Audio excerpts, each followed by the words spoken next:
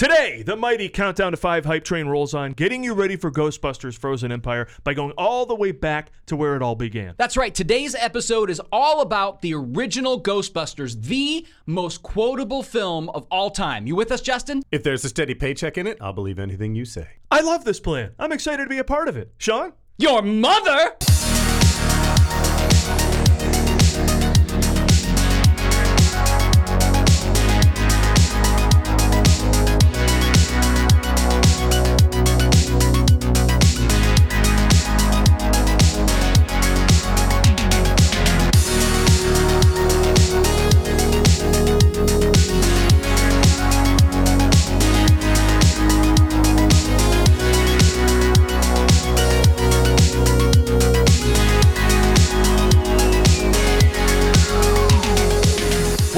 Countdown to 5 Ghostbusters. We are loving on one of the greatest comedy franchises of all time, working our way up to Ghostbusters Frozen Empire, which opens, as of this taping, 9 weeks. 9 weeks. Guess I'll have to kind of push the post a little There's bit. a lot we got to do. There's a lot we got to do. Sorry about that, guys. But it's exciting to have it this close because, as I mentioned on the previous show, these countdowns are sometimes months away. Right. Months and months or a year even. So, but Paul Preston, that's me. I am from the Movie Guys here with you, and as promised, we are a gang of 3 for this podcast. Let's go around the table. We got Sean Blodgett. Sean Blodgett, Creative Motion Entertainment. You've heard the spiel. We got Justin Bowler. Justin makes me feel good. I just figured I'd do I it. love that you've embraced that. Join us here for this is a quick, easy to digest 6-episode podcast covering all the Ghostbusters films and the new one. Speaking of the new one, Sean, what is the latest from Ghostbusters Frozen Empire that we need to know? There is a new article in Empire Magazine. James Acaster appears in a pic for the first time as a new tech guy. Always love the technology in these movies. We're going to get into a little bit of the technology. And I think the exciting way this film was made. So that anyway, we'll get into that a little bit. Yeah, he's a British comedian, if you don't know, and we don't have Egon, so it's probably not a bad idea to get somebody in there to be the cue for the Ghostbusters. I mean, you need to fill in those character archetypes, I think, right? So the date for the release was moved from March 29th to March 22nd now, so get ready. That's right. Our schedules, we cleared them. We had to go nuts. That's right. We were making room, of course. In fact, we're going to go together. We're going to have a great time. Hopefully, we'll make that all work, but I would love to do that. It's going to be lots of fun. Maybe we're going to get a theater. That might be, we might be doing a fundraising thing, possibly. Right. Possibly. That would be great. Yeah, there may be pizza. There may be free food. Wait, what? Yeah. I don't, we're not budgeted for that. It's going to be great. Yeah. It's going to be a buffet. We'll all have Justin Makes Me Feel Good t-shirts. Yeah. Oh, yeah. Actually, guys, we do need to record that properly. We got to get the background music. We got to record that properly for sure. Yeah. Right. The first toys are out. Track and Trap Ecto 1 with drone trap. Ooh, so you wanted the new tech? There it is. The toy leaks a little thing that we're going to have a drone trap. That's kind of cool. I mean, that makes sense, right? I mean, it's, 2024. Yeah. Zap and Blast Proton Blaster. I can tell you when I do Ghostbuster parties for kids and they're all dressed up, they just love the proton wand or whatever you want to call it. It's like the coolest. Yeah. I mean, the proton packs, all that. I mean, that, again, it's so cool. New action figures, right? Is that new action figures? Yeah, and even some, I think, from Extreme Ghostbusters, which we talked about the real Ghostbusters cartoon last week. I've never seen that. I've never seen the Extreme Ghostbusters. Wait, so. what is, I'm sorry, what I is thought they were the same thing. No, that was a second animated series that came out, and it sort of took everything kind of beyond. It was like super intense ghosts and intense gear and intense storylines. Got it. Okay. Yeah. So that's all that's going on right now. I will say also I've seen a few teaser trailers that have been released in other countries that maybe have a couple other shots. They're just edited differently, really. But still fun and. I still double down on this idea that, I mean, this movie is definitely spookier than the original. I mean, I just watched the original again last night, and I was like, there's a lot of funny, and even if in the behind-the-scenes stuff, it's all about the funny. It's all about the funny, not the spooky. Although, right out of the gate, lots of spooky in the original, too. I just rewatched it. I'll be honest. It's probably been 8, maybe 10 years since I watched it, and I rewatched it 2 nights ago. And right off the bat, like, it gets spooky and scary. It is a straight up horror film beginning, but the brilliance of this movie is that as soon as it gets really scary, we launch in with the music. Yes, Yes. And I mean, yes, plenty of comedy, but I think there's plenty of spooky in this thing. I agree. Like, there are some scary moments. I agree. And I thought a lot about what you said in our last episode about having to set up, we talked about setting up the stakes and having to set up that reality that there is real danger. I think they do a great job right out of the gate in the original movie with the librarian. Yeah. That all, to your point, that all feels very real and very scary. And it's like as soon as they bring in that music, they also remind us, by the way, it's a comedy, guys. Exactly. No, it's yeah. a brilliant transition. Keeps the energy up, keeps the energy high, allows us to go, yeah. It's a literal roller coaster of emotion. Yeah, the comments from Reitman when they first showed it to people was they were screaming and laughing at the librarian ghost, and he's like, I think we got something. Yeah. So I mean, if you can do that inside of 3 minutes with your movie, come on. Yeah. Great, fantastic opening. Yep. Yeah, we're talking about one of the funniest and most popular movies of all time, so I think we all know how it goes. Need we recap it? Not at length, but we do want to make sure that for those who need a refresher, here's what Ghostbusters is all about. An excerpt from Egon Spengler's journal, November 1st, 1984, The Gozer Incident. I was working with my fellow professors, Peter Venkman and Ray Stantz at Columbia University, when we investigated an apparition at the public library. Upon arrival, we had our first encounter with an interdimensional paranormal being. It was intensely frightening, and if I'm honest, it caused a slight extraction of fecal matter into my pre-woven undergarments. Ironically, but not inconceivably, the university dean immediately dismissed the credibility of our paranormal-focused research and divorced our employment.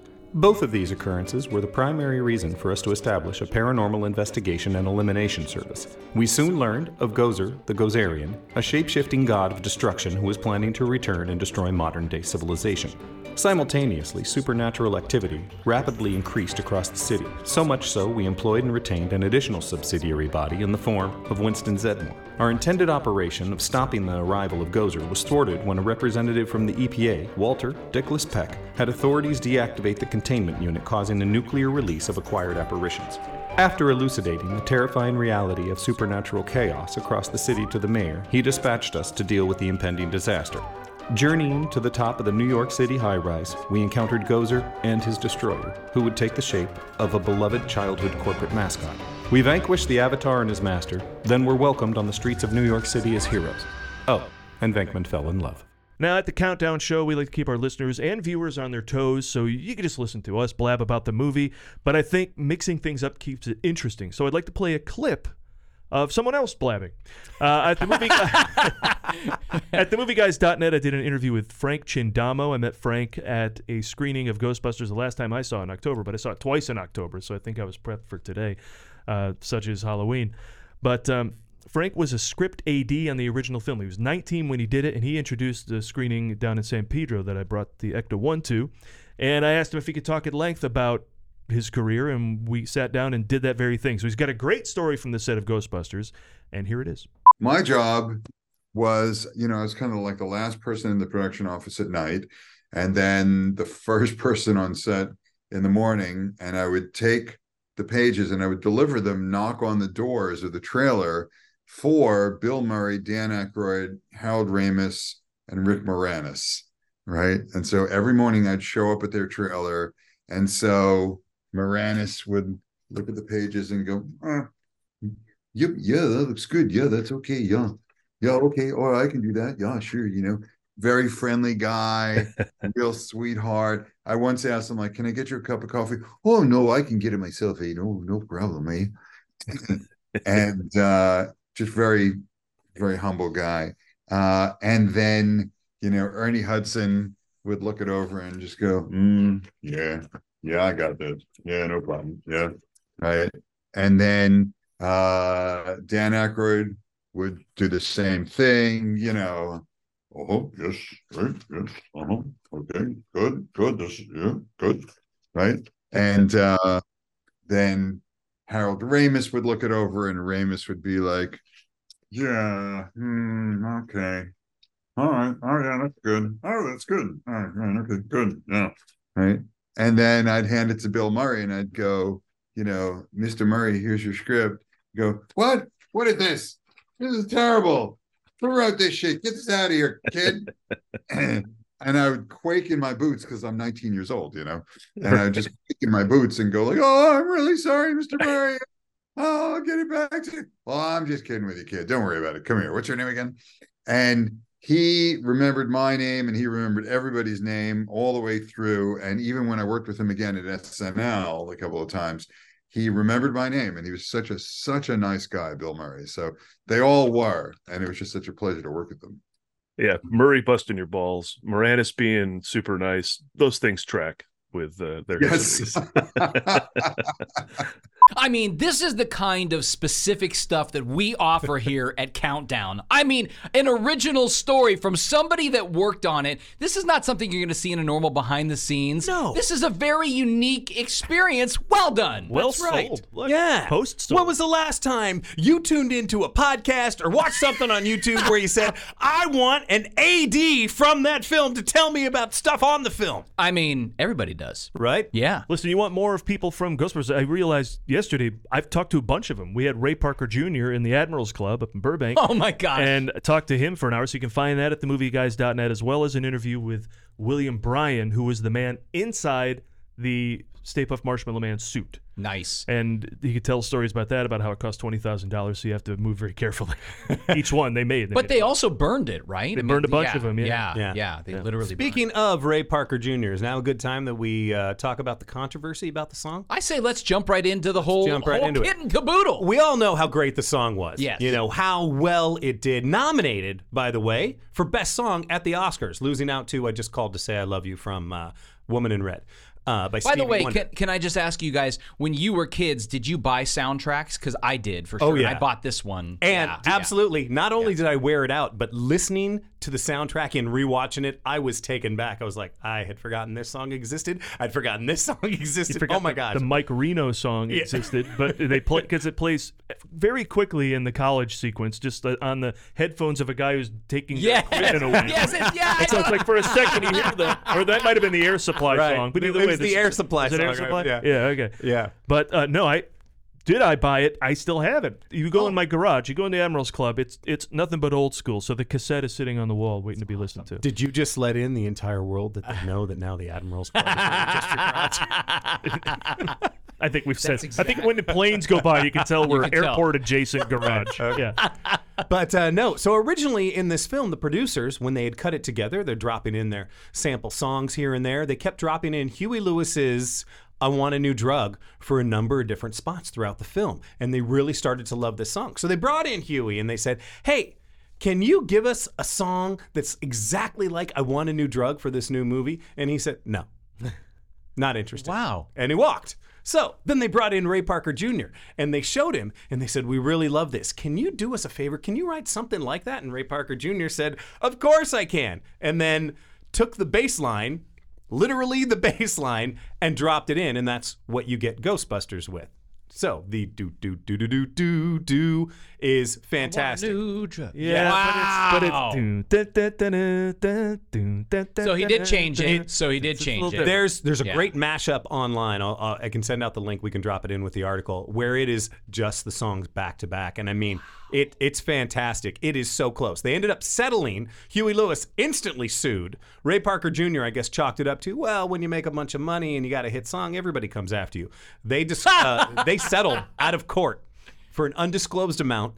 And then they were supposed to never talk about it again. And then I guess it was like in 2001, Huey Lewis brought it up in a Behind the Music with VH1, I believe, where he said, yeah, I think he had to pay us something like $30,000. And then Ray Parker Jr. immediately sued Huey Lewis in the news. For breach of contract. Because he brought it up. Yeah. Wow. But I mean, you know, they're both great songs, but I mean, honestly, it's very, very, very close. I'll say this though too, like when you're cutting something and you start using temp music, this is why some directors don't want to use any temp music, because you start to fall in love with it. Yeah. And even if you're just using temp music score, I mean, for a long time after Shawshank Redemption, such a beautiful, beautiful score. I mean, that was used on like trailers and all kinds of. Yeah. Of course, people license that stuff, but people use that as like temp score a lot. That and like Cider House Rules and all, for dramas and things like that. And it's like you start to really fall in love with this, and then you go and look for a composer, and you're like, hey, can you make something like that? I mean, exactly.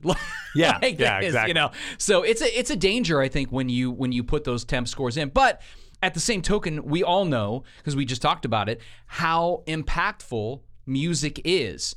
It's impactful for transitions. It's impactful for emotional tone. It's impactful for the cinema experience. Yeah. You know? Well, let me tell you, speaking about music, Elmer Bernstein, who wrote the score, that guy was a bargain to get because he scored, let's see here, The Magnificent Seven, To Kill a Mockingbird, The Great Escape. What? But then in his later career, he started doing Animal House, The Blues Brothers, Stripes, and Three Amigos. So when he brought that real classic film score vibe to comedies, I thought it elevated all the movies. It did Trading Places, too, and it worked perfectly for the rich snobs, you know, that he brings in orchestral type music and everything. It's so funny that you mentioned bringing in a classic feel to a current comedy, because it's true. If you were to take the bum ba da bum ba da ba da bum bum bum bum ba da da bum bum from Stripes, drop that into the middle of the Magnificent Seven, and it works. Yeah. It works absolutely perfectly. There's a bunch of Stripes like musical references in Ghostbusters, because last night I watched the movie for some of it with headphones on, and so you know when you do that you hear things you don't normally hear when you're just sitting back and like and I was like, there's some music in here that feels like it was just straight up lifted from Stripes. More musical plagiarism from this movie. Well, he plagiarized some stuff, so it doesn't, you know. Yeah, but I mean that is that's Ghostbusters, right? But that could also be Bill Murray in Stripes at his lowest point. You know, when a girl leaves him and he quits the cab business. Yeah, so that all works. But Bernstein said it was the toughest score he ever created because he had to combine, you know, drama and comedy, and keep it all fluid, and so you could follow along. That's really interesting because there are a few musical transitions, maybe one in particular, and I'm trying to remember where it was. It's earlier in the film, but there's a moment where there's like just like something's happening musically, and then it like transitions into something like, I feel like we just kind of had a transition kind of quick there, but okay, I'll buy it. And you're on. Yeah, right. As I recall, it was also a change in instrument that it was like the Bernstein classic, and it was like backed right up to a synthesizer. Yeah, like I think it was something like that. I just remember there's a moment where I'm like, huh. Yeah. And I should say apologies if it's Bernstein. I learned that about Leonard Bernstein with Maestro, that it's Bernstein. So, it's Bernstein. Oh, yeah. Okay. That's on me. But we said we were taking this back to 84. So let's talk about when it came out. June 7th. So a big summer movie. No surprise there. Yeah. Budget was about $30 million. Right. Remember? But it made $296.5 million. 243 domestically alone. That's a huge return. Oh yeah. I mean, I don't know what the transition, you know, to today's numbers would be, but I feel like that's. I mean, talk about a return on your investment, especially for a movie that they didn't want, that they couldn't get much, like they were having a hard time getting made. Exactly. So, you know. Also, I just want to say real quick, since you brought up 1984, you know, this is another one of the movies that we grew up with that we love, and. Of course, it's on our top 10 list and all that stuff, but you couldn't make this today. You couldn't make this exact same film today. There's some things in this film that today are not, they're not okay to do.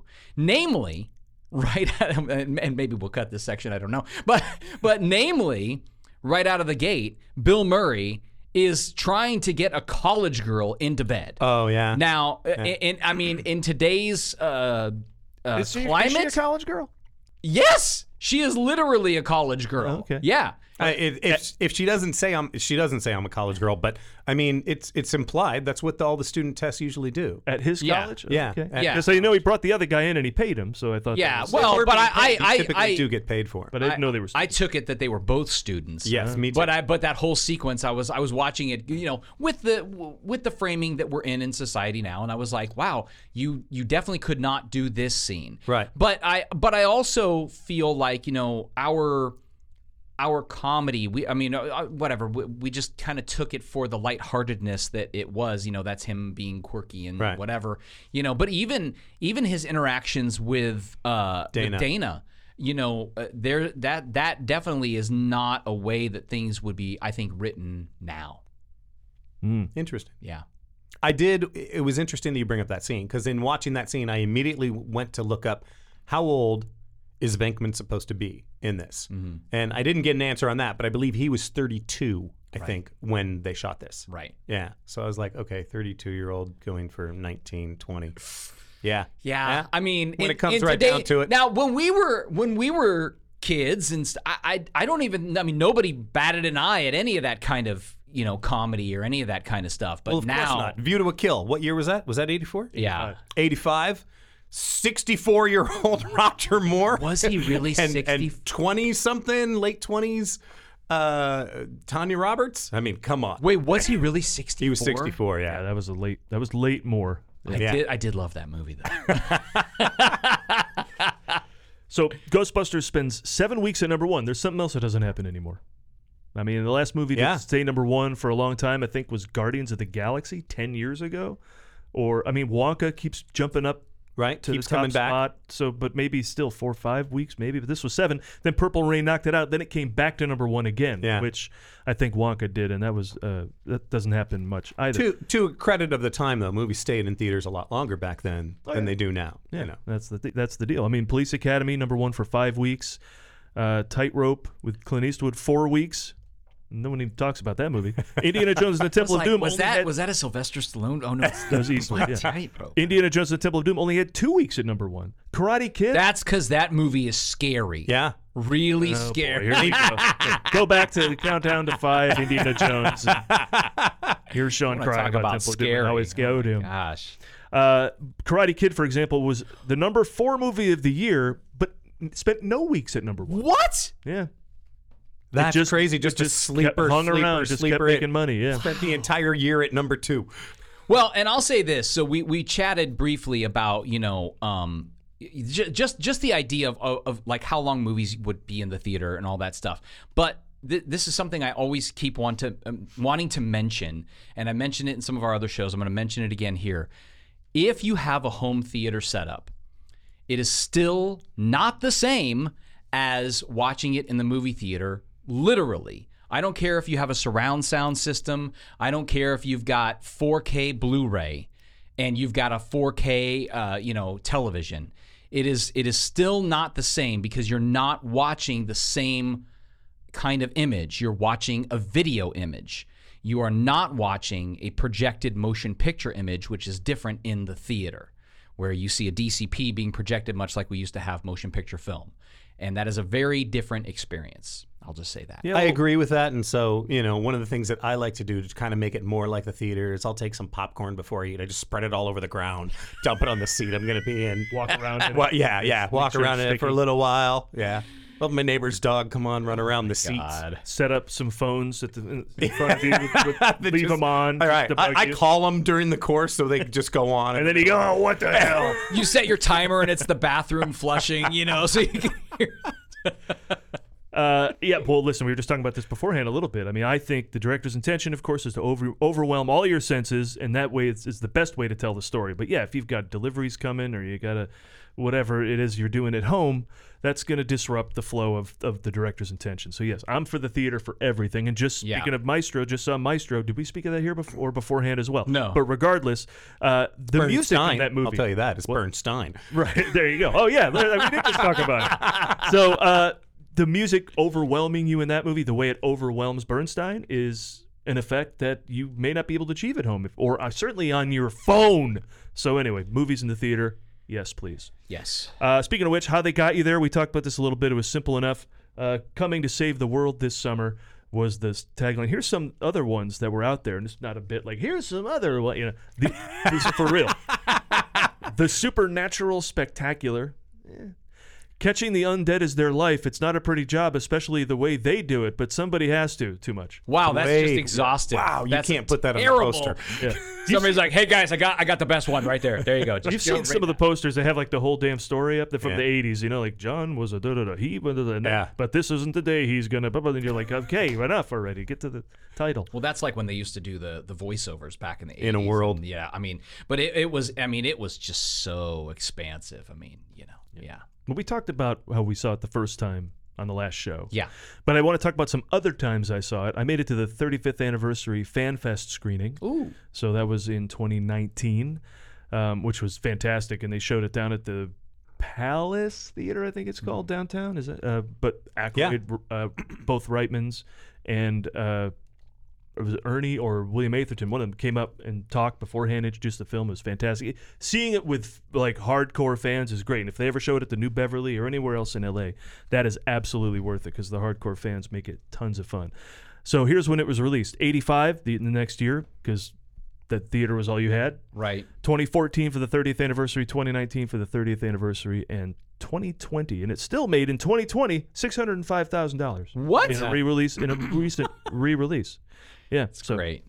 Yeah. Oh, that's because during 2020, that's when you could rent a theater. It was one of the ones that was on the list of, Right. all the theaters are like, hey, it's COVID. yeah. Come out, rent the theater for $100. These are the movies you can choose from. Yeah. Yeah, you're right. It was one of the, I remember talking to my friends who had rented theaters and said, what did you rent and what did you watch? And they're like, Ghostbusters. Yeah, Yeah. It was one of the Grease, top ones.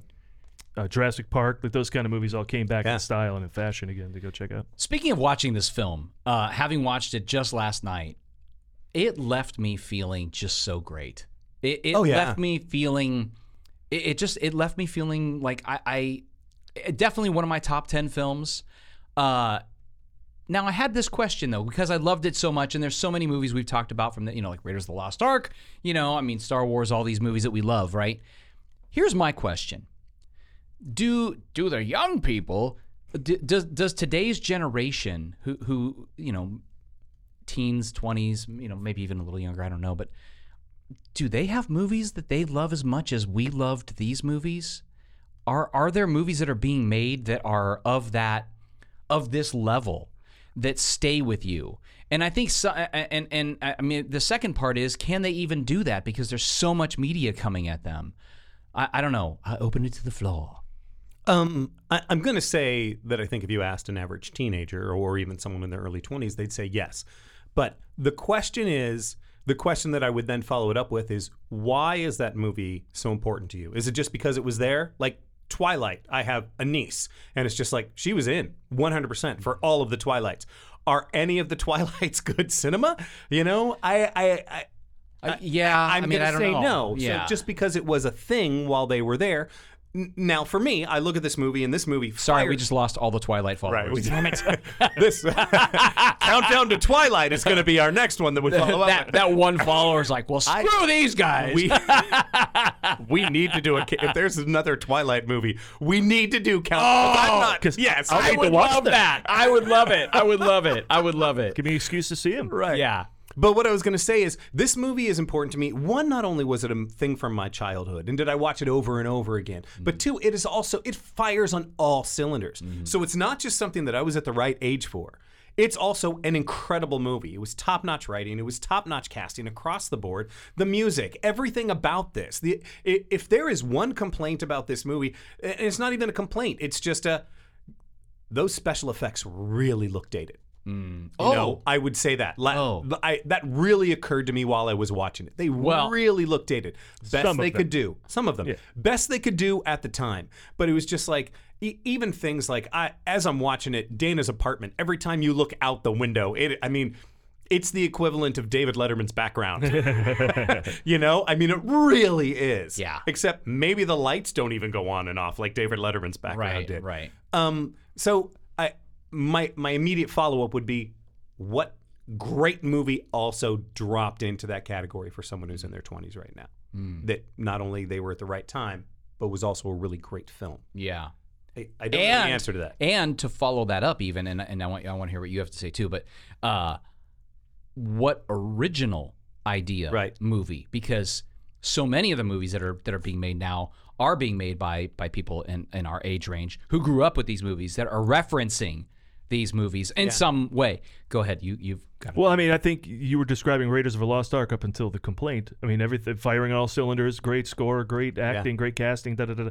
So, I mean, that was something about those movies back then. Back to the Future. It's perfect. I give movie location tours, LAFilmLocationTour.com, and people want to see Back to the Future. They still want to see Karate Kid, and they want to see all these E.T. They want to see all these movies from back in the day. They just don't make them like they used to. Maybe some of them are more timeless.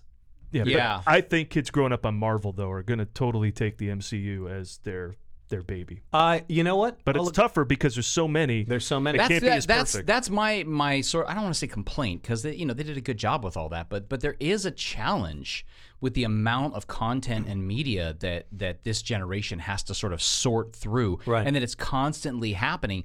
I think there's something about the experience that we were lucky enough to have. I mean, we really were in this incredible heyday of a shift in technology, right? Where, of course, I remember Beta, right, and being in the rental place. But then, of course, VHS came in and took it over. But the reason I bring any of that up is because, of course, we had to wait.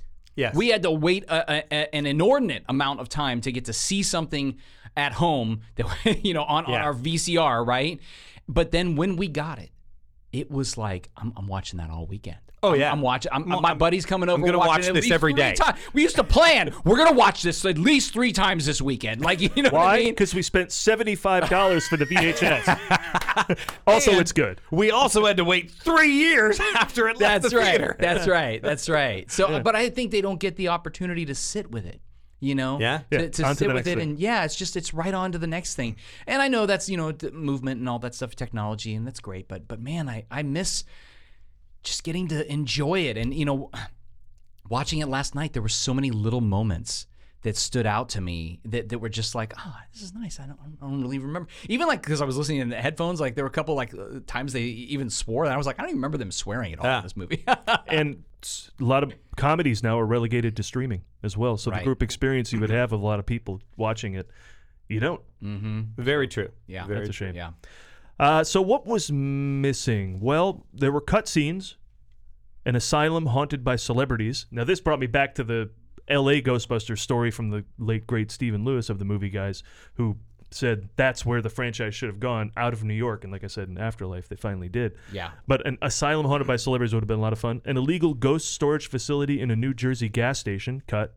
Another original idea, they had a boss, but they felt it was stronger for them to be on their own and develop their own technology and supposed to being sent out on something. And the Marshmallow Man was supposed to show up 20 minutes into the film. Reitman was concerned because as he said, the realism you had going, which, Right. It was, but it wasn't. But also, that's a stretch. Like, that's a finale, I think. You have to take me, in order to push my belief that far, you have to take me on a journey first. You got to earn more. 20 minutes would have been too early. I'm not saying the movie wouldn't have been great, because obviously they made great decisions at every turn. But it's just like, by the time you do see the you don't even think twice. Instead you're laughing and like, oh my God. But perhaps also, the funniest line in the movie too. Yeah. But also, again, to your point you brought up earlier, they've already established the stakes at hand. Yeah. Because Zool is terrifying. Right. I mean that Gozer. I'm sorry. I apologize. Gozer. Zool's terrifying too. Right. Zool's terrifying too, but Gozer is terrifying. Yeah. And the whole flipping over and like landing on the other side and all that stuff. I mean, you're like, this is incredible. Yeah. Right. It was interesting in rewatching this movie. I had totally forgotten this, or if I ever knew it to begin with, was Rick Moranis, when he's explaining to Egon, said he once came as this. He once came as this. He once came as this. Yeah, you're and right. literally, laying out that, he comes in these different forms. Why? Because at one point, Gozer's going to say, what form do you want me, do you want the Destroyer to take? Oh my gosh. Yeah. They set that up there. Yeah. I didn't even realize Absolutely that. set up. Oh my gosh. Look at that. And Revelations. Can we also just take a moment to talk about the absolute brilliance of Rick Moranis? Yeah. I mean, we know everyone else in the film is so good, and we know he's great, but in watching this, every single frame he is in, he is just so 150% committed to this character, to the joke, to the realism of his circumstances. Just start to finish. So great. Almost wasn't him, of course, you may know. What? John Candy was originally offered the part. I did not know that. He had this idea to be German. He had these German shepherds. It was a whole big thing, and eventually he said, nah. After he got into it further, and he's like, nah, I don't want to do it. So Moranis read it, and an hour later said, I'm in. And Wow. so that's certainly a different. They did take. push him in terms of like as one of the group of great comedy people, because I went back and watched some of these older behind the scenes that were released during that time, and I mean he was in the group with the guys in terms of like Second City guy and all this stuff, and I agree. I mean he is absolutely brilliant, and like every time just getting locked out of his apartment. It is a brilliant. This was it. Is it the second time when maybe Venkman's walking by or somebody's walking by and he gets locked out and he kind of just does this thing where he kind of stands there like, I'm going to try to make this look like I'm not locked out, but I am locked out. I think that's actually the third time it happens, and it's like he never actually says it until later. Yes. Like it just keeps happening kind of in the background. Yes. Just a brilliant moment. Yes. Which I assume is probably just all him. I doubt that was written into the script. Yeah. No, you talk about the improv going on set. Bill Murray ad-libbed so many lines. Egon a few as well. But the entire party monologues about he's a tax guy and he's that's all improvised. Making up, basically. saying he's a doctor and he made that up? That's awesome. Oh my gosh, because I'm listening once again as I was listening to it, I was like, this is just brilliant. Like he's just so good. Yeah, and his line might be the one I quote most. Every day I probably quote, we're going to need a sample of your brain tissue. No, okay, but no, later he says, oh, this was quite an experience for you. I know. I say I know all the time. Like, I don't know why that's the line I quote all the time, but every time I feel like my fiance tells me something, I go, I know. So other stuff cut, of course, we all may know that Zeddemore was originally supposed to be Eddie Murphy. The original plan was Aykroyd, John Belushi, Eddie Murphy. Then, because Aykroyd just worked with Murphy in Trading Places, Belushi then dies, so they have to rethink the whole thing.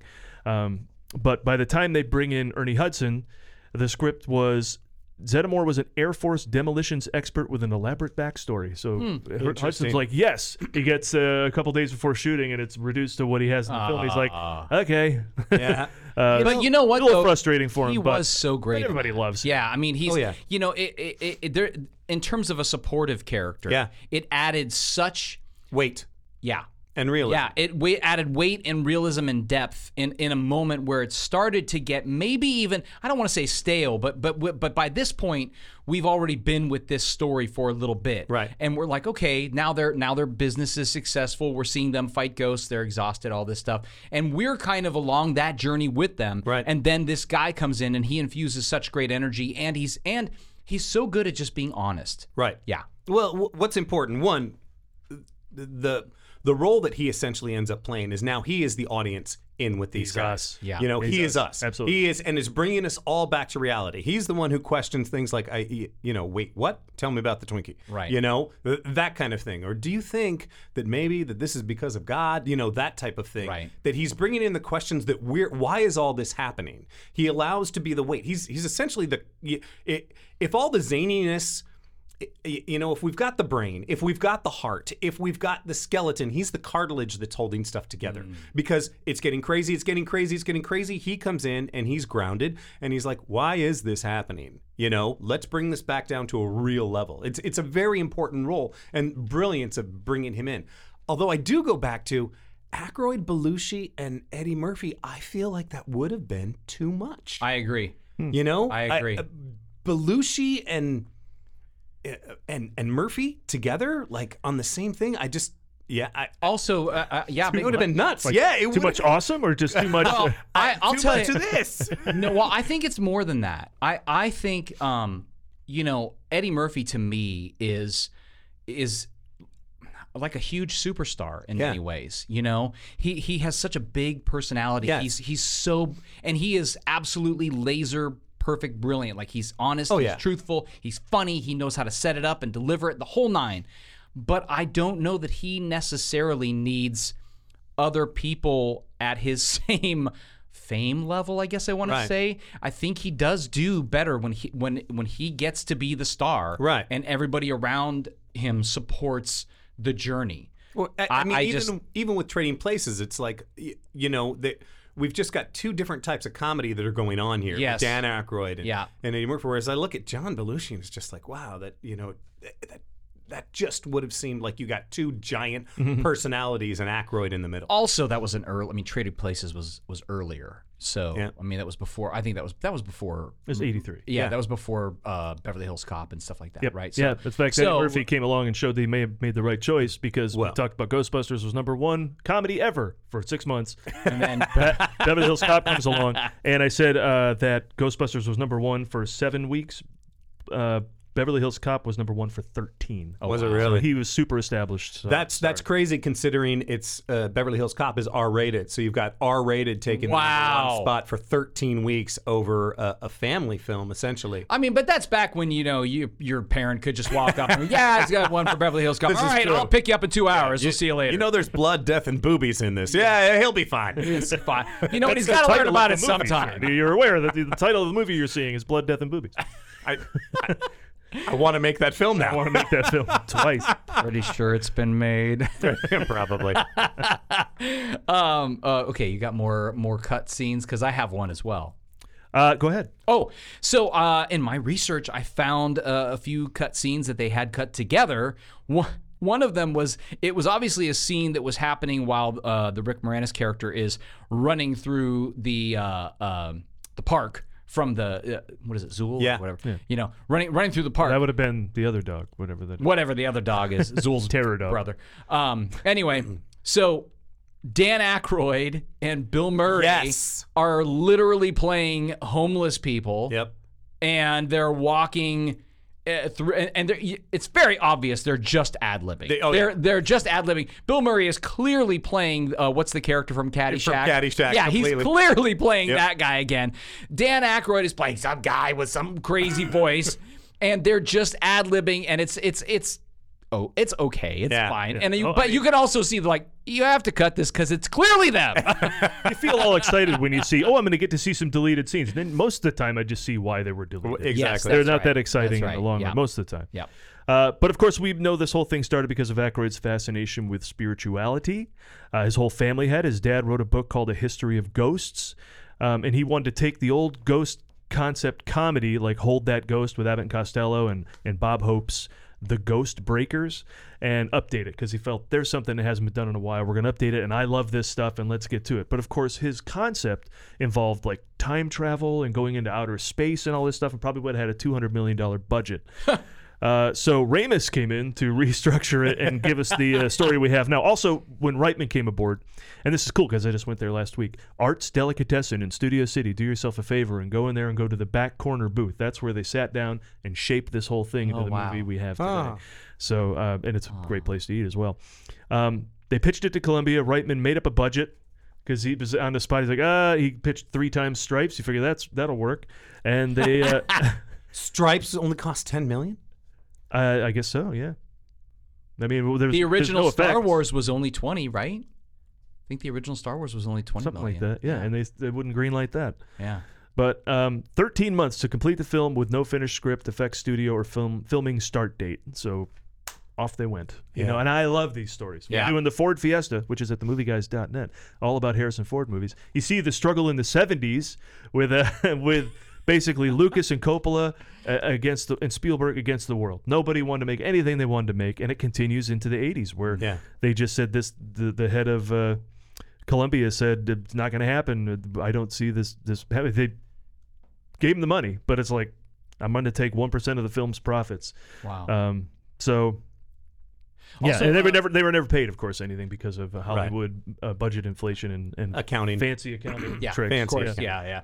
Interestingly, also the special effects team. I mean, basically, these were the folks that were doing every big movie. I mean, Indiana Jones and Star Wars, and I mean, these were the guys. So, I mean, that's why the effects themselves, I think, for the day especially, look so great. And can we talk about effects real quick? Sure. So. One of the things I was chatting with my son about it last night because when we think about making movies now, there's so much of it that's in a digital space, that's in a computer space, right? We're looking at a camera, it's got a monitor, it's got it's not the mechanical physical work that it was. Back in the day, back when this was made, editing was a physical activity. You had to go and I just watched a whole interview with Ben Burtt, and he was talking about this at the old original Lucasfilm area and stuff. Like you had to go and physically get the film can and look at it, and they're like, oh, this isn't the print I want. And then you got to go put it back and, get the one you want. Like, a bin was literally a bin with, your film strips in it and all this stuff.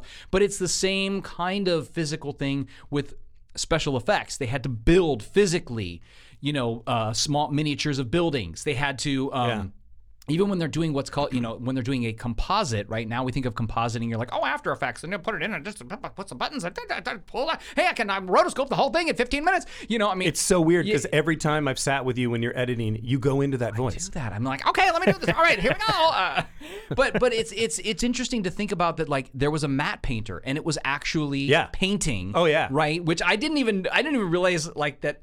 Something was always up with some of those shots, and I never knew what it was until I watched the behind the scenes. Like, oh yeah, the cars aren't moving at all because it's a painting. Right, it's a painting. That was Dana's apartment. Yeah, Dana's apartment. Because I visited it in New York, and it's right there amongst all the other buildings. But in the shots, it's looming high above Central Park. Right. It's because they did all the fancy effects like that. And for those of you who don't know, when they did those kind of effects, they do the matte painting, then they have to film the practical thing on the set of them walking into the apartment, right? And they have to composite these two shots together. Well, how do they do that? They use this huge optical printer where they take both pieces of film and they run it through this printer that marries the two pieces of film together, and then you have your new piece of film that now has the composited shot together. But I mean, again, this is a physical process that is happening to create these images. And I think people, like, we watch these movies as kids and we're just like, oh yeah, it's great, but like people take it for granted now because they can do so much in 10 minutes, 15 minutes, especially now when you talk about like things like Blender and Unreal Engine and creating worlds and all this stuff, and you're like, holy crap. I mean, you can film something in a small area against a green screen and suddenly you're in another world. Back then it was this, it was a lot. It was a lot to do, and it took a lot of craftspeople to accomplish it. So, and it's a huge accomplishment on this movie. Well, to the point where, so 2019 Ghostbuster Fan Fest on the Sony lot, I went down to see that, and there were a lot of photo ops with some of the big names, Aykroyd and Ivan Reitman. And you got to pay a lot. You pay $200 quite a bit to get in. $300. I mean, you pay to get in, then you got to pay to do the photos. I'm like, I'm going to go to this panel with Richard Edlund. Okay, so Richard Edlund, one of the greatest ever to do special effects, and he worked on Ghostbusters. He did beforehand Star Wars, Poltergeist, Raiders, little things. So, but what I didn't know was that and it wasn't full. I'm like, what? This is like legend. I was in the front row, like, talk for an hour, 2 hours, please. And what I didn't know until I did some research for this particular show was that even though the budget was small, $30 million, he used part of it to create Boss Film Studios. So he actually now is starting his own production studio to work on these effects. They stayed in business through 1997, and then the business became too competitive and they shut it down. But they provided effects for 2010, Fright Night, Big Trouble in Little China. In fact, the original design for the Library Ghost appears in Fright Night before they switched it out. So nice. A couple attempts to get there. One of the early attempts, they moved it into a different film. Big Trouble in Little China always needed a sequel. God, I loved that movie when I was a kid. Die Hard, The Hunt for Red October, Twins, Batman Returns, True Lies, Air Force One. I mean, these guys just killed it for the decade and a half that they were in it. They were nominated for 5 Oscars and given a special scientific and engineering award from the Academy in 1987 for, and you can tell everybody what this is because you may know, I don't. They created the Zoom Aerial 65mm optical printer. Oh, okay. Well, I mean, I don't know that one in particular, but I'm assuming it was a more advanced optical printer. Would be my guess. Well, I could have said that. Yeah. Tell the folks what an optical printer is. So basically, what it does is is it that thing? It's got lots of eyes. Yeah, it's literally and it's that. a printer. This one, the eyes can go in and out. But I just thought it was cool that for even on a small budget and for a guy so legendary that this film launched to him creating a whole studio that ended up being a huge force in the studio for a decade and a half. That's awesome. So switching from visual effects to tech, all the stuff that you can physically see on screen that is physically there. There's a name that doesn't get mentioned much. I mentioned Richard Edlund. He's a visual effects legend. Stephen Dane is the guy who created a lot of the Ghostbuster gear and the Ecto-1. The proton packs were apparently 30 pounds and still are. Ouch. Yeah, so that's why I don't think they loved it. I don't think they and by they I mean Bill Murray, from according to stories by Ivan Reitman. But the original look of the Ecto-1 was black with neon lights, but they shot so many scenes at night they had to change up to make it white. I'm so glad they went with the ambulance look. Yeah. Isn't it a hearse? It's a hearse, but the colors are more like an ambulance, right? Gotcha, Like gotcha. the white with the sirens and stuff. Gotcha. Yeah. But it could also, in the original script, like the original script was supposed to be this wacky interdimensional thing with outer space and stuff. It could dematerialize. It could travel interdimensionally. Oh, and all that wow. sort of stuff. So they toned all that. Thank down. God. It's at Thank New God. York. It's a car. You know? Yeah. And so that I think they did a good job of, making us believe the world they created. Yeah. I mean, because even by the time you get to the Stay Puft Marshmallow Man, which is pretty unbelievable, you're also believing I'm watching a comedy, and so I'm okay with this. Well, 100%. Right? Once again, of just like, you establish your rules. Okay, we're following our rules, and then if you're going to push me a little bit, you're pushing me with a smile, because I laughed so much, and I don't remember laughing at this before. When you see the smile before he starts terrorizing, he's just coming down the street as he's smashing things, and it's like a baby smiling, so much joy as he's coming down and just destroying things. It's hilarious because this joyous little giant marshmallow baby is killing everything. Well, and what's interesting too, originally, I guess it was supposed to come from, I think, the East River. Like, it was supposed to come up out of the water and stuff. Okay. And the special effects guys were like, well, first of all, like, it's a marshmallow coming out of water. I don't think that makes sense. And secondly, to their credit, they're like, basically, like, less is more. Yeah. We need to see this less, which is why they even talk about those first shots where, the camera is looking through a couple of buildings. Yes. And you just kind of see it pass, and you're like, What is that? Is it a marshmallow in a hat? Well, I remember thinking as a kid, snowman or something? I thought it was the Pillsbury Doughboy. Oh, That's yes. what I thought it It was. is a mix between him and the Michelin Man, according to concepts they came up with of how they wanted him to look. And That very mission much accomplished there. Yeah, 100%. Right. Yeah. So we mentioned Elmer Bernstein, sorry. But other bargains, Laszlo Kovacs as the director of photography. The dude shot Easy Rider, Shampoo, Paper Moon, five Easy Pieces. They get him on Ghostbusters. And same with Theone V. Aldridge, who was the costume designer for The Great Gatsby. Can we pause before we go into... I just want to say about the DP. Yeah. That actually did strike me watching it again, how well shot this movie is. Yeah. The coverage is great. The movement of the camera is great. Mm-hmm. We talked a little bit about this with Raiders, I think, as well. It's nice to see intentional shooting. Now with digital, I think a lot of movies and television shows and streaming and whatever, they really have doubled down on this idea of like, well, let's just shoot all the coverage. Let's just shoot everything. Yeah. And then it becomes about the editor putting it together. Yeah. But And there's don't do that to the editor, for the love of God. it's a lot, right? Don't It's- lean on him so much. Exactly. Have you ever heard their voice? I mean, just put it over here. Do something like that. Those guys, don't make them talk. It's bad for their vocals. It's really true. But the idea that, like, the camera moves and then there's a moment here and then they dolly back and they pan or whatever it is. And it's like this is all one shot, one take. And again, thinking about the physical work of making films in those days, where if you've got this reel that's on the camera and it's coming through and they're shooting, and then suddenly you get so long on this take and it's like, all right, we got to change the film reel and we got to get this out and make sure that this was physical labor to do this kind of stuff, and it was just very, very different, but I love that. So anyway, I had to point that out. The 55 Central Park West rooftop set was built in Burbank Studios, so obviously the exterior and all that was in New York, but then they had a 360-degree cyclorama painting surrounding it, one of the largest sets ever, to the point where when they were filming, no other shoot could be happening. They drained so much electricity. Wow. Kind of like we had before here. I don't know. We had a little bit of that before yeah. here. But yeah, so nothing. Everyone else had to kind of shut down and let them use all the power that the Burbank Studios had to offer. Yeah. Burbank Studios still there, and I never knew that's where they filmed. It used to be all taken over by like NBC, but then they all moved out. So now it's like where iHeartRadio Theater. Oh is. yeah. So where the Tonight Show used to be from Right, over on Bob Hope Drive. Theone Aldridge, the costume designer for The Great Gatsby, which is like such legendary costuming for such an era, recreating like, what was that, like the 20s.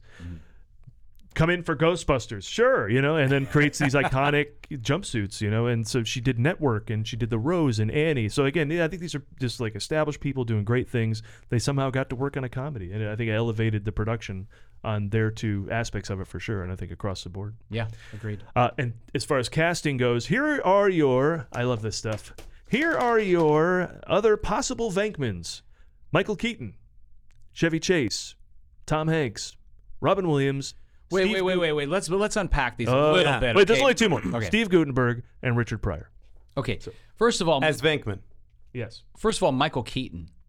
Great. I think he would have been great. He would have been been great in every single one of those roles because he's that good. He was considered for Spengler as well. Chevy Chase also would have been great. Chevy Chase would have, he would have fit into that role. He could have flirted with Dana. Yep. I think Tom Hanks at that time would have fit the bill for sure.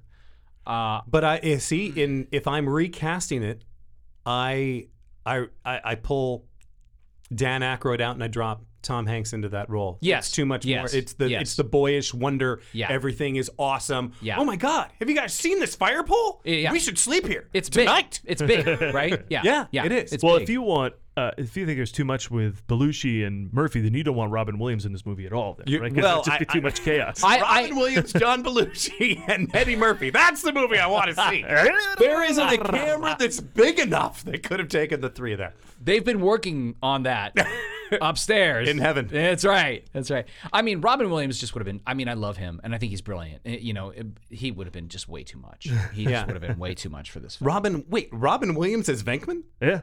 No. It was considered. No. I don't know how far they went to any of these people, but that's the list. And for possible Spenglers, Christopher Lloyd, that kind of tracks. That would've The worked. next year he was that type of guy. 100% would have worked. Yeah. Walken? I mean, No. what a difference. I collect spores, molds, and fungus. That's as crazy nasty. as Walken being Han Solo. I mean, Yeah. Jeff Goldblum? yeah. Yeah. And then John Lithgow. That's interesting. He was even in the mix, but it could have been fun. He instead played the preacher in Footloose that same year. So, but It's interesting he was because great in that. I don't. So good. Yeah, I can see that, to tell you the truth. I think John Lithgow would have been good in that role because he's not quite a Michael Keaton, but he is able to jump back between comedy and drama so well. I think he could have been a good Egon. other Zeddemores included Gregory Hines and Reginald Vell Johnson, who of course played the police officer in like two quick roles. Yes, he was offered that because they didn't go with him. The Reitman said, "You want to do this?" He's like, "Sure." And then, I watched it and I was like, "Oh my god!" Yeah, and then 4 years later, he comes on Die Hard. Family Matters. Family Matters. Family Matters. And yeah. Family Matters.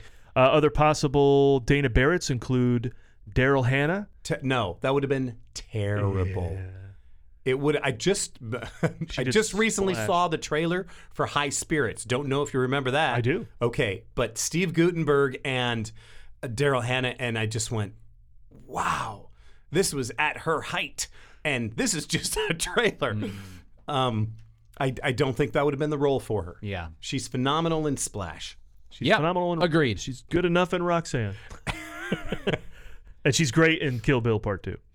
Yes. But Denise Crosby, Julia Roberts, she would have been, this is 6 years before Pretty Woman. She would have been very young. But then again, I think she would have been interesting. Would she have been older than a college girl? I know, I was just going to say, which goes back to your thing. But I think a bullseye here is Kelly LeBrock. Yes, I totally agree. Yeah. Yes. She would have been great. Yeah. Completely. Yeah. She would have been fantastic. Wait a minute, and then she would have had 2 movies that year. Yeah. Yeah. Weird Science was the next year. Oh, The Woman in Red. Woman in Red. Right. Kelly LeBrock would have been fantastic for that role. So who gets it? Sigourney Weaver, but she had to prove her comedy chops first. She actually wrote in the audition, walked around on all fours like a dog and would seem possessed. And Reitman's like, "You win." He was like totally charmed by her because she had done The Year of Living Dangerously and these other dramas, Alien. You know, so she wasn't like a comedy person. But it's interesting because I feel like I don't think I've ever. Hear everything, just on the outside chance that she's listening to this. I have never really seen a picture of Sigourney Weaver and thought, that's a really pretty woman. Now, once again, my introduction to her was Aliens and always this super tough athletic. I've never seen her, quote unquote, dolled up or whatever, And then this movie, I still don't necessarily look at her and think, wow, she's really pretty. But I do look at her and go, she is so incredibly charming. She's magnetic. And instantly, you're attracted to her.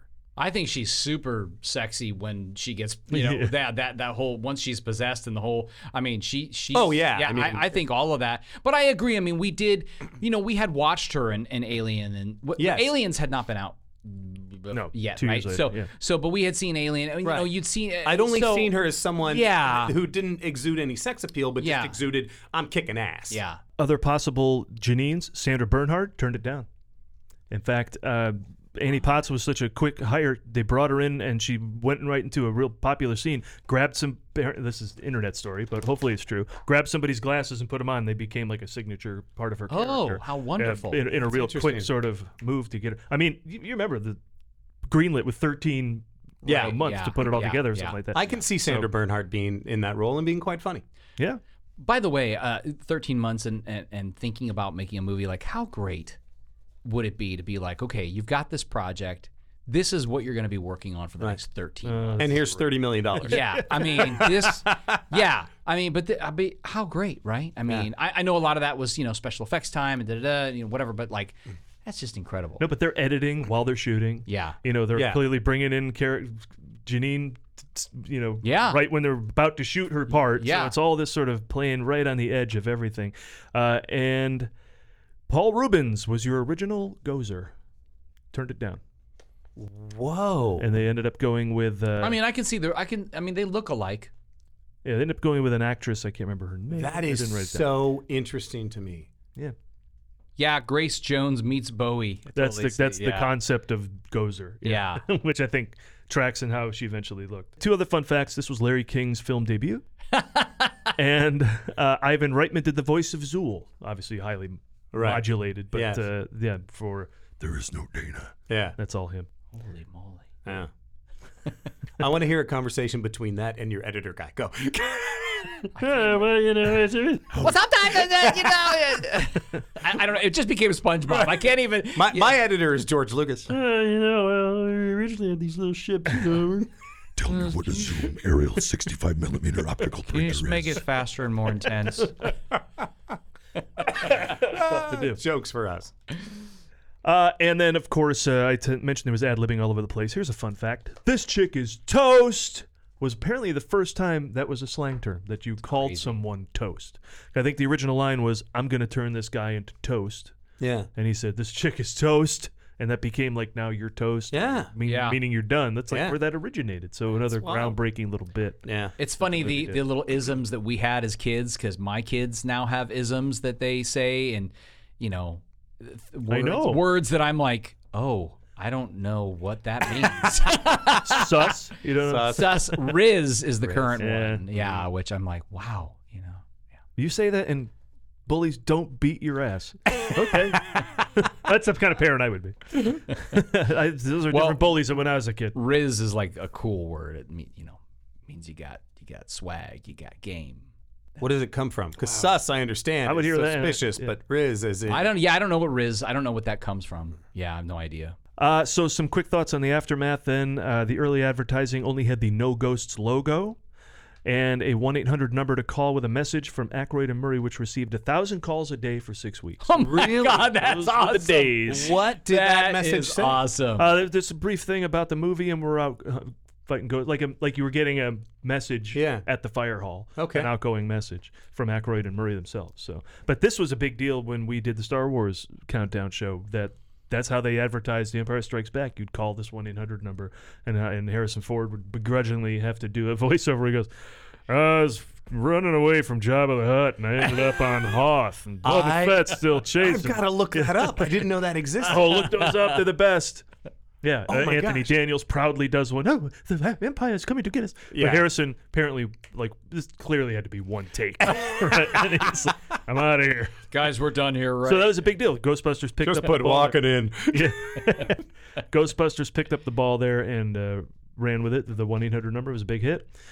Some fun stories. Well, not fun for William Atherton, but Sigourney Weaver recalled that she once had a fire put out in her apartment, and after the firemen came to put out, one of them opened her fridge and said, "Whoa, better call the Ghostbusters." So a fun little crossing over for that. But unfortunately, William Atherton was called dickless on the street a lot. Oh, I'm sure.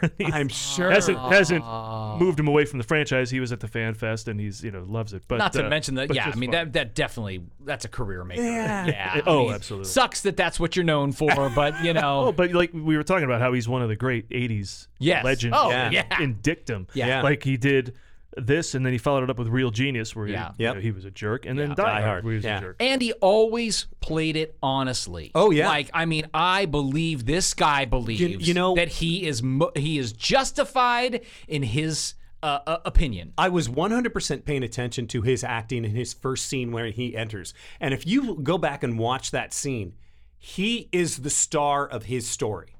You can. I totally agree. 100% Totally agree. Like, you just watch him and he It's the says. start of the movie, right? It's his Exactly. start of the movie. It is. It is. It's just little things. Like, even when he says, can I see the storage facility? No. Why can't I?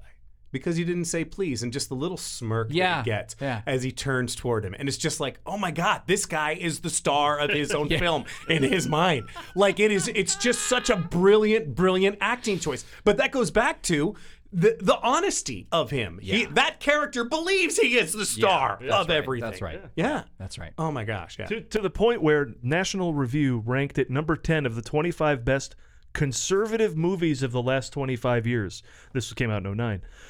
Noting the regulation-happy EPA was the villain and the private sector saved the day. Partially Hilarious. due to his great performance. Right. So there Yeah. you go. Yeah. Let's see. I mentioned that Columbia thought they were going to lose their shirts. Michael Ovitz even canned it, saying, "We all make mistakes." Got that one wrong, Mike. Because 95% otherwise at Rotten Tomatoes. Number 28 on AFI's 100 Years, 100 Laughs. And Entertainment Weekly called it the number one comedy, period. So, at that. I mean, Wow. the legend of Straight this up. movie, Yeah. the Straight up. phenomenon it became, the legacy, it's just all I go positive. back to what I said earlier.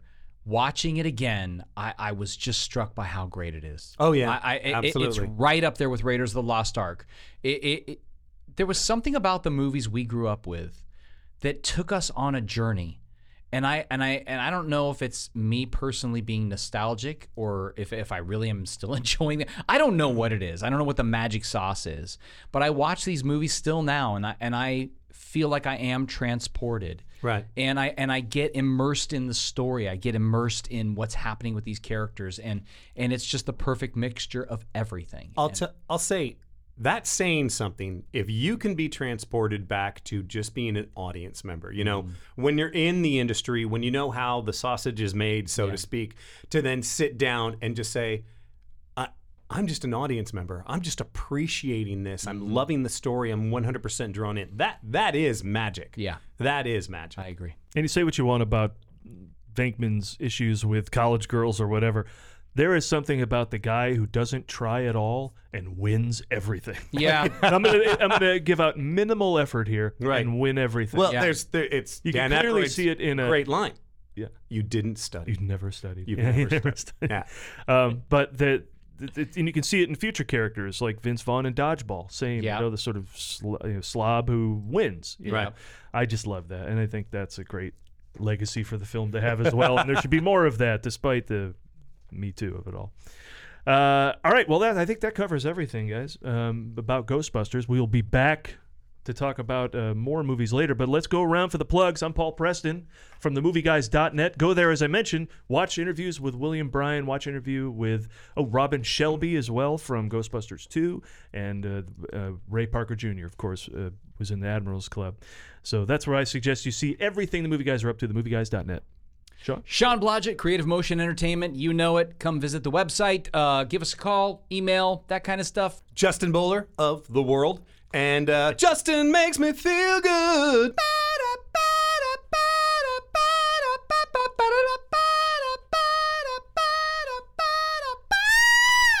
Okay, so he's a soprano. All right, that's our wrap on Ghostbusters. In the next episode, we'll cover Ghostbusters 2. Again? No, not Ghostbusters again, the sequel. I never saw the first one. They made a sequel to Ghostbusters Okay, again? goodbye. That was.